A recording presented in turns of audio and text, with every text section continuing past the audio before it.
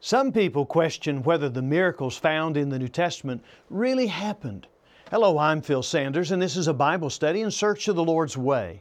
Today we're exploring a miracle that reveals the power and authority of the Lord Jesus. In all the hurry and hustle and confusion of modern living, the Lord has the way.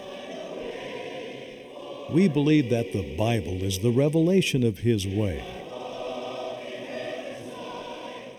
We invite you to join us in search of the Lord's way with Phil Sanders. Welcome to In Search of the Lord's Way. We're here to search the Scriptures for God's will. There are so many valid reasons to trust the Scriptures to teach the truth. The Lord Jesus Himself always regarded the events recorded in Scripture as true events. Whether it was creation, crossing the Red Sea, or Jonah with a great fish, the Lord Jesus spoke of these matters as real, not myths or legends. We can trust the Lord. Thanks for taking time with us today. We'd love to hear from you, and we want to be a part of your life each week. A miracle is an act or event that occurs outside the bounds of natural order. It's supernatural. Some say they cannot believe the Scriptures because they include miracles that go beyond the natural. Well, they haven't personally seen a miracle, and they've decided that miracles aren't possible. Of course, Christianity is built upon the conviction of the miracle that God raised Jesus from the dead. The Lord Jesus, in addition, had performed many signs, wonders, and miracles before He arose from the dead. When they learned Jesus had raised Lazarus from the dead, the enemies of Jesus said, "What are we doing? For this man is performing many signs and His miracles, and if we let him go on like this, all men will believe in Him." John 11, verses 47 to 8. Now, they admitted that the miracles of Jesus were real and He was worthy of believing. And they determined that Jesus must die because He posed a threat to their way of life and their nation. And if His miracles were not real, He wouldn't have posed a threat. They even decided to put Lazarus to death, John 12 and verse 10.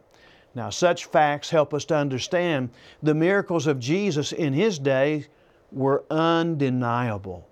They would be astonished at anyone who would claim that they didn't happen.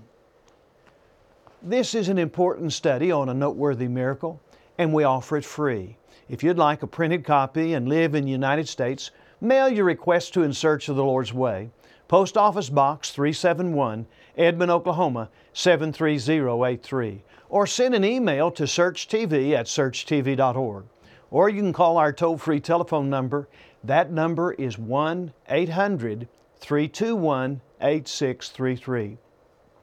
We also have materials free on our website at searchtv.org and on YouTube. Larry Owsley will now lead us as we worship in song. We'll read from Acts 2:22 to 24, and we'll explore another notable miracle in the book of Acts.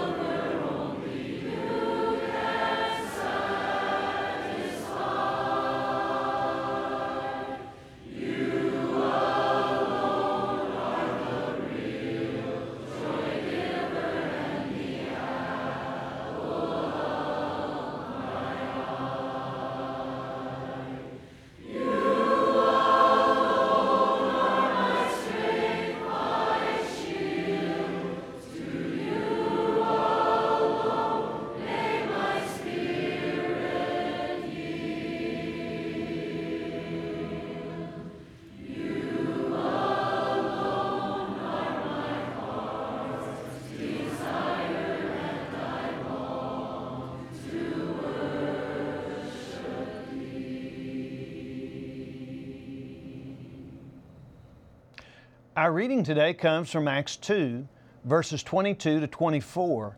These are the words of Peter on the day of Pentecost, referring to Jesus, His death, burial, and resurrection.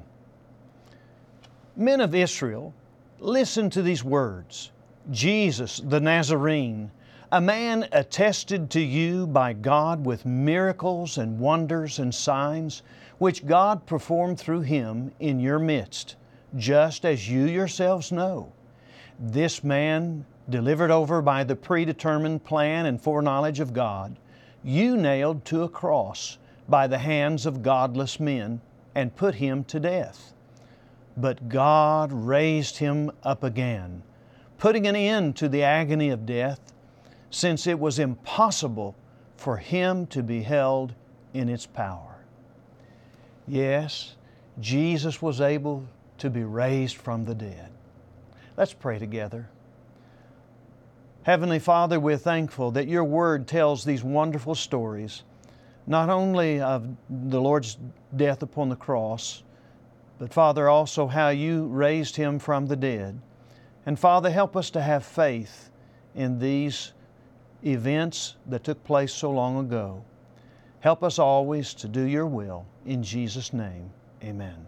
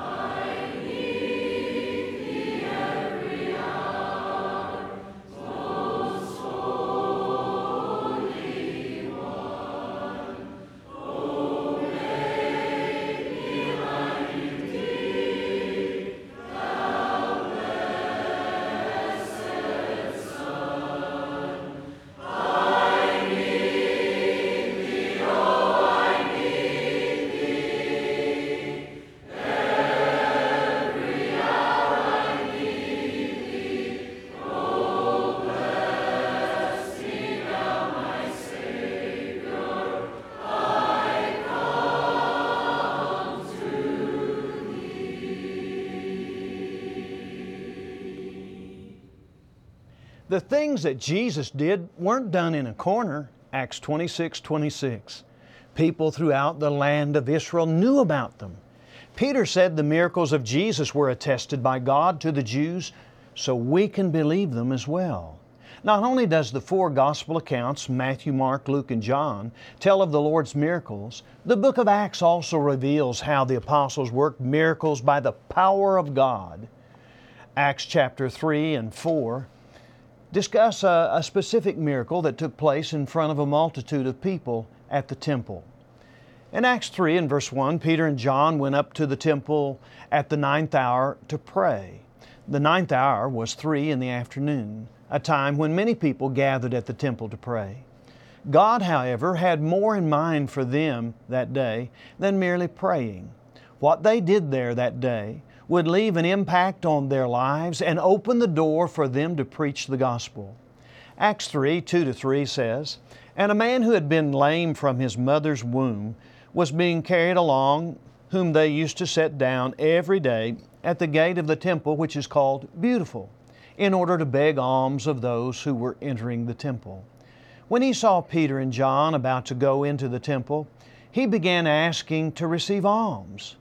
Well, this lame man from birth had to be carried to his location at the gate called Beautiful. He was more than 40 years old, and his inability to walk was evident to the people in Jerusalem. He had been in that same location every day begging for alms to stay alive." Acts 3, 4-7 says, "But Peter, along with John, fixed his gaze on him and said, 'Look at us.' And he began to give them his attention, expecting to receive something from them. But Peter said, I do not possess silver and gold, but what I do have I give to you. In the name of Jesus Christ the Nazarene, walk. And seizing him by the right hand, he raised him up, and immediately his feet and his ankles were strengthened. What Peter and John did for this lame man was far better than the alms the man asked for. Silver and gold I do not have, but what I do have I give to you. In the name of Jesus Christ of Nazareth, rise up and walk. Now, alms may have fed this man for a day or so, but the ability to walk gave this man a whole new life. More than merely trying to help a man, Peter and John wanted all Jerusalem to know of the power of Jesus Christ. Acts 3, 8-10 says, with a leap he stood upright and began to walk. And he entered the temple with them, walking and leaping and praising God. And all the people saw him walking and praising God. And they were taking note of him as being the one who used to sit at the beautiful gate of the temple to beg alms. And they were filled with wonder and amazement at what had happened to him. Peter uses this event to preach the gospel. Acts 3, 12-16 says, while he, that is the man who was healed, was clinging to Peter and John, all the people ran together to them at the so-called portico of Solomon, full of amazement. But when Peter saw this, he replied to the people, men of Israel, why are you amazed at this? Or why do you gaze at us as if by our own power or piety we've made him walk? The God of Abraham, Isaac, and Jacob, the God of your fathers, has glorified His servant Jesus, the one whom you delivered and disowned in the presence of Pilate, when he had decided to release Him. But you disowned the holy and righteous one and asked for a murderer to be granted to you, and you put to death the Prince of Life, the one whom God raised from the dead, a fact to which we are witnesses. And on the basis of faith in His name, it is the name of Jesus which has strengthened this man, whom you see and know. And the faith which comes through Him has given him this perfect health in the presence of you all. The power of miracles doesn't originate in men, but in God. God can do what men alone cannot do. Now, because they rejected Jesus and crucified Him, Peter called the people to repent. Acts 3:19 says, therefore repent and return, so that your sins may be wiped away, in order that times of refreshing may come from the presence of the Lord. Peter clearly proclaimed the authority of the Lord Jesus and the need for all the people to hear and obey Him. Acts 3:22-23 says that Moses said, the Lord God will raise up for you a prophet like me from your brethren. To him you shall give heed to everything he says to you. And it will be that every soul that does not heed that prophet shall be utterly destroyed from among the people. Well, these, of course, were very strong words, and they challenged the authority of the control of those who condemned Jesus. And so in Acts 4, verses 1-4, that gives us the result of this message. It says, as they were speaking to the people, the priests and the captain of the temple guard that is, and the Sadducees came up to them, being greatly disturbed because they were teaching the people and proclaiming in Jesus the resurrection from the dead. And they laid hands on them and put them in jail until the next day, for it was already evening. But many of those who had heard the message believed, and the number of men came to be about 5,000. On the next day, the priests, rulers, elders, and scribes gathered in the council. The group that sat in judgment of Peter and John was the same group which put Jesus to death. They ask in verse 7, by what power or by what name have you done this? Verses 8-10, they reply, Peter was filled with the Holy Spirit, and he said to them, rulers and elders of the people, if we are on trial today for a benefit done to a sick man, as to how this man has been made well, let it be known to all of you and to all the people of Israel that by the name of Jesus Christ the Nazarene, whom you crucified, whom God raised from the dead, by this name, this man stands here before you in good health. They revealed God who raised Jesus from the dead also, and how He had the power to heal this lame man's legs, feet, and ankles.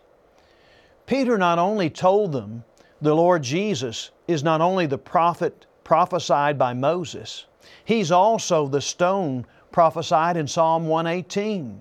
Peter said in Acts 4, verses 11 to 12, that He is the stone which was rejected by you, the builders, which became the chief cornerstone.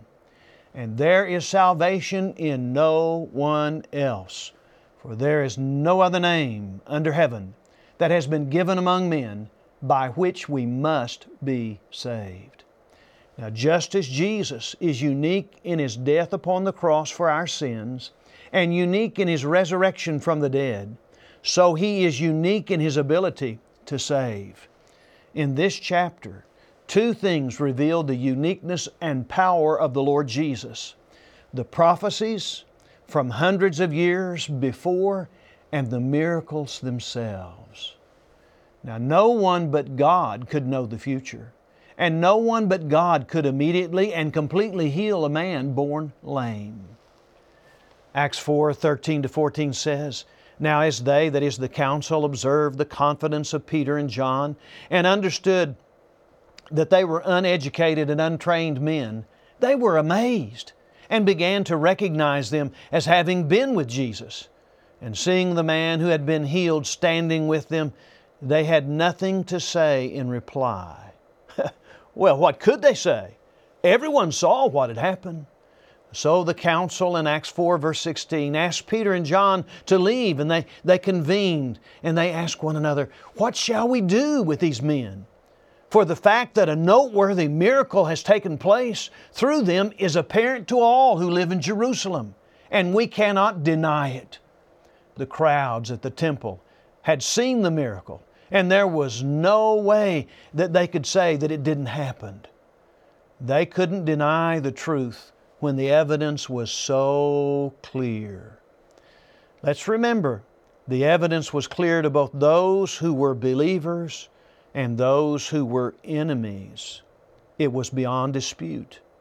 People who deny miracles cannot explain why the enemies of Jesus would not deny this miracle. They did the only thing they could do.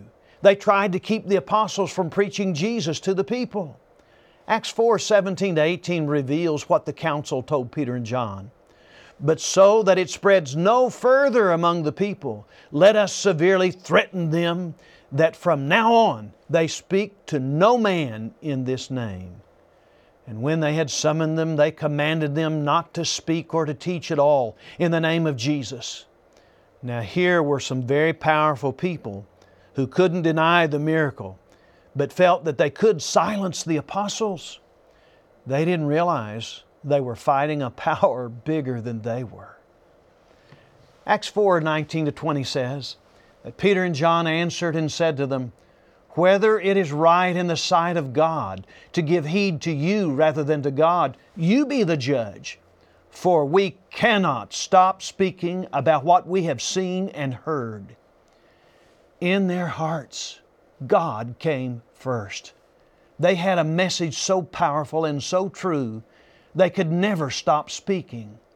They knew they were telling the truth, regardless of what the council commanded them. They would obey God. Acts 4, 21 to 22 says, When they had threatened them further, they let them go, finding no basis on which to punish them on account of the people, because they were all glorifying God for what had happened. For the man was more than 40 years old on whom this miracle of healing had been performed. They could threaten, but they couldn't stop the apostles from preaching Jesus.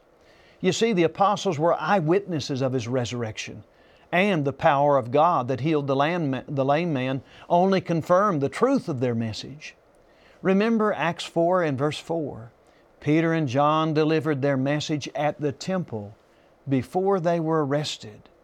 And it says, many of those who had heard the message believed, and the number of men came to be about 5,000.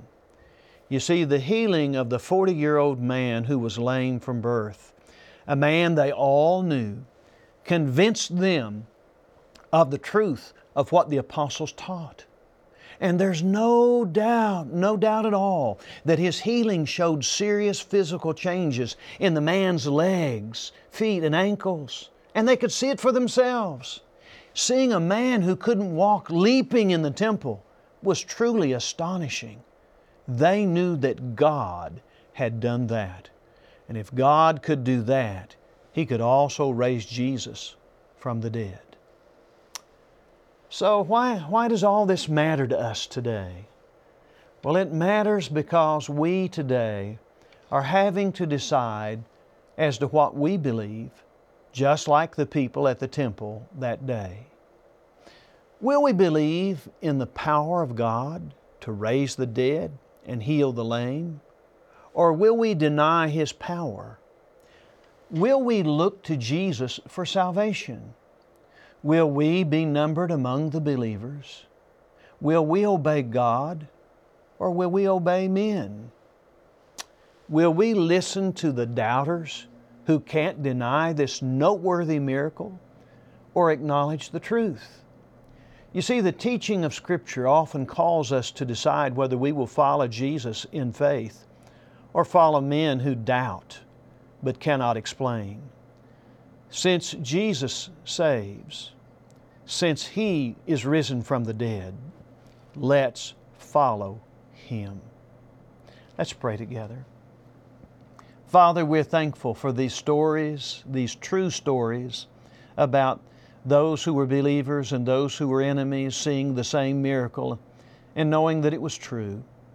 Father, help this to build our faith and our commitment to follow You and Your Son Jesus. Father, in all things we pray that we may obey Your will. In Jesus' name we pray. Amen.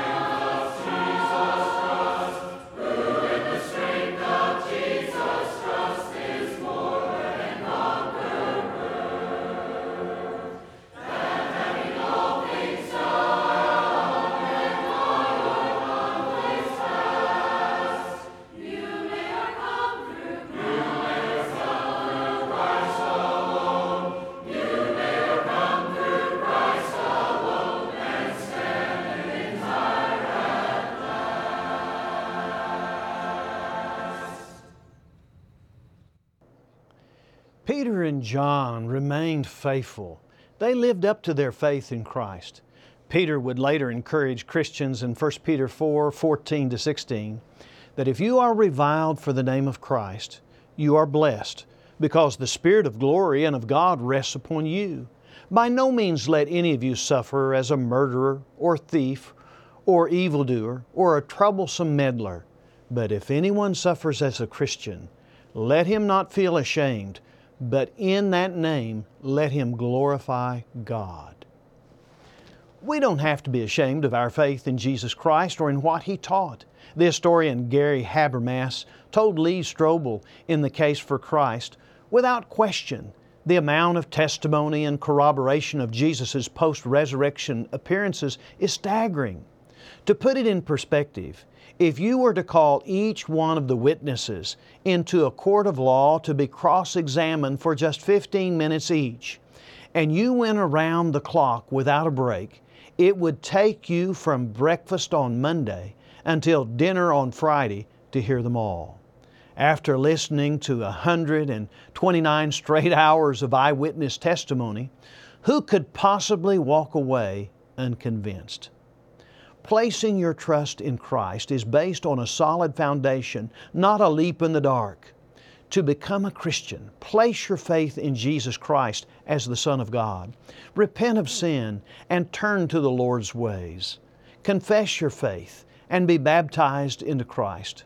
And just as God gave new life to Christ, God will give newness of life to you when you're baptized, according to Romans 6, 3-7. Your old man of sin will die, and you'll be born again free from sin. Your new life in Christ will be an abundant life, and you'll have eternal life. Yes, obey the Lord today. We hope that today's study about this notable miracle has deepened your faith in the Lord. And if you live in the United States and want a free printed copy of this message, mail your request to In Search of the Lord's Way, Post Office Box 371, Edmond, Oklahoma 73083. Or send an email to searchtv@searchtv.org. Or you can call the Search office toll-free at 1-800-321-8633. There's also a schedule of our programs and a map with the location of churches in your area at searchtv.org. You can watch Search anytime on YouTube. Subscribe to our channel, Search TV Ministry. Now be sure to like the programs that you watch. This helps spread the program. We also offer free Bible correspondence courses. Now if you get a hold of us, don't worry, we're not asking for money. We're here to help you draw close to God. We do ask that you focus your heart on God by worshiping at church. Everyone needs a church family, and there's probably a Church of Christ near you. And if you're looking for a healthy, biblical church home, we'll gladly help you find one. We'll be back next week, Lord willing. So keep searching God's Word with us and tell a friend about this program. As always, we say, God bless you and we love you, from all of us at In Search of the Lord's Way.